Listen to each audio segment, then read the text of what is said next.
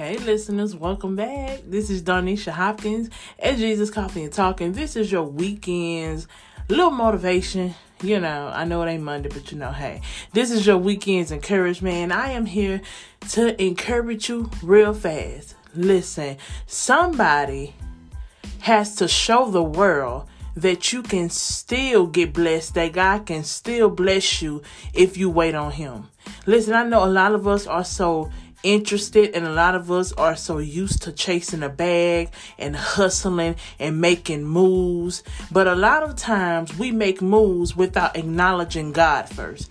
A lot of times we make moves without going to God for our next direction, for where we should go next, okay? And with that being said, sometimes we move too fast and we make mistakes with things that we could have avoided had we just went to God and talked to Him about what we should do next or the moves we should make next.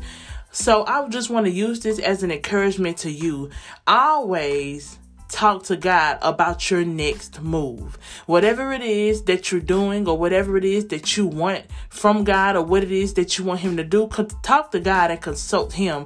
Talk to God and see what He has for you, because the next step that you think you should make may not be the next step that you need to make. So always go to God first about what it is that you should do.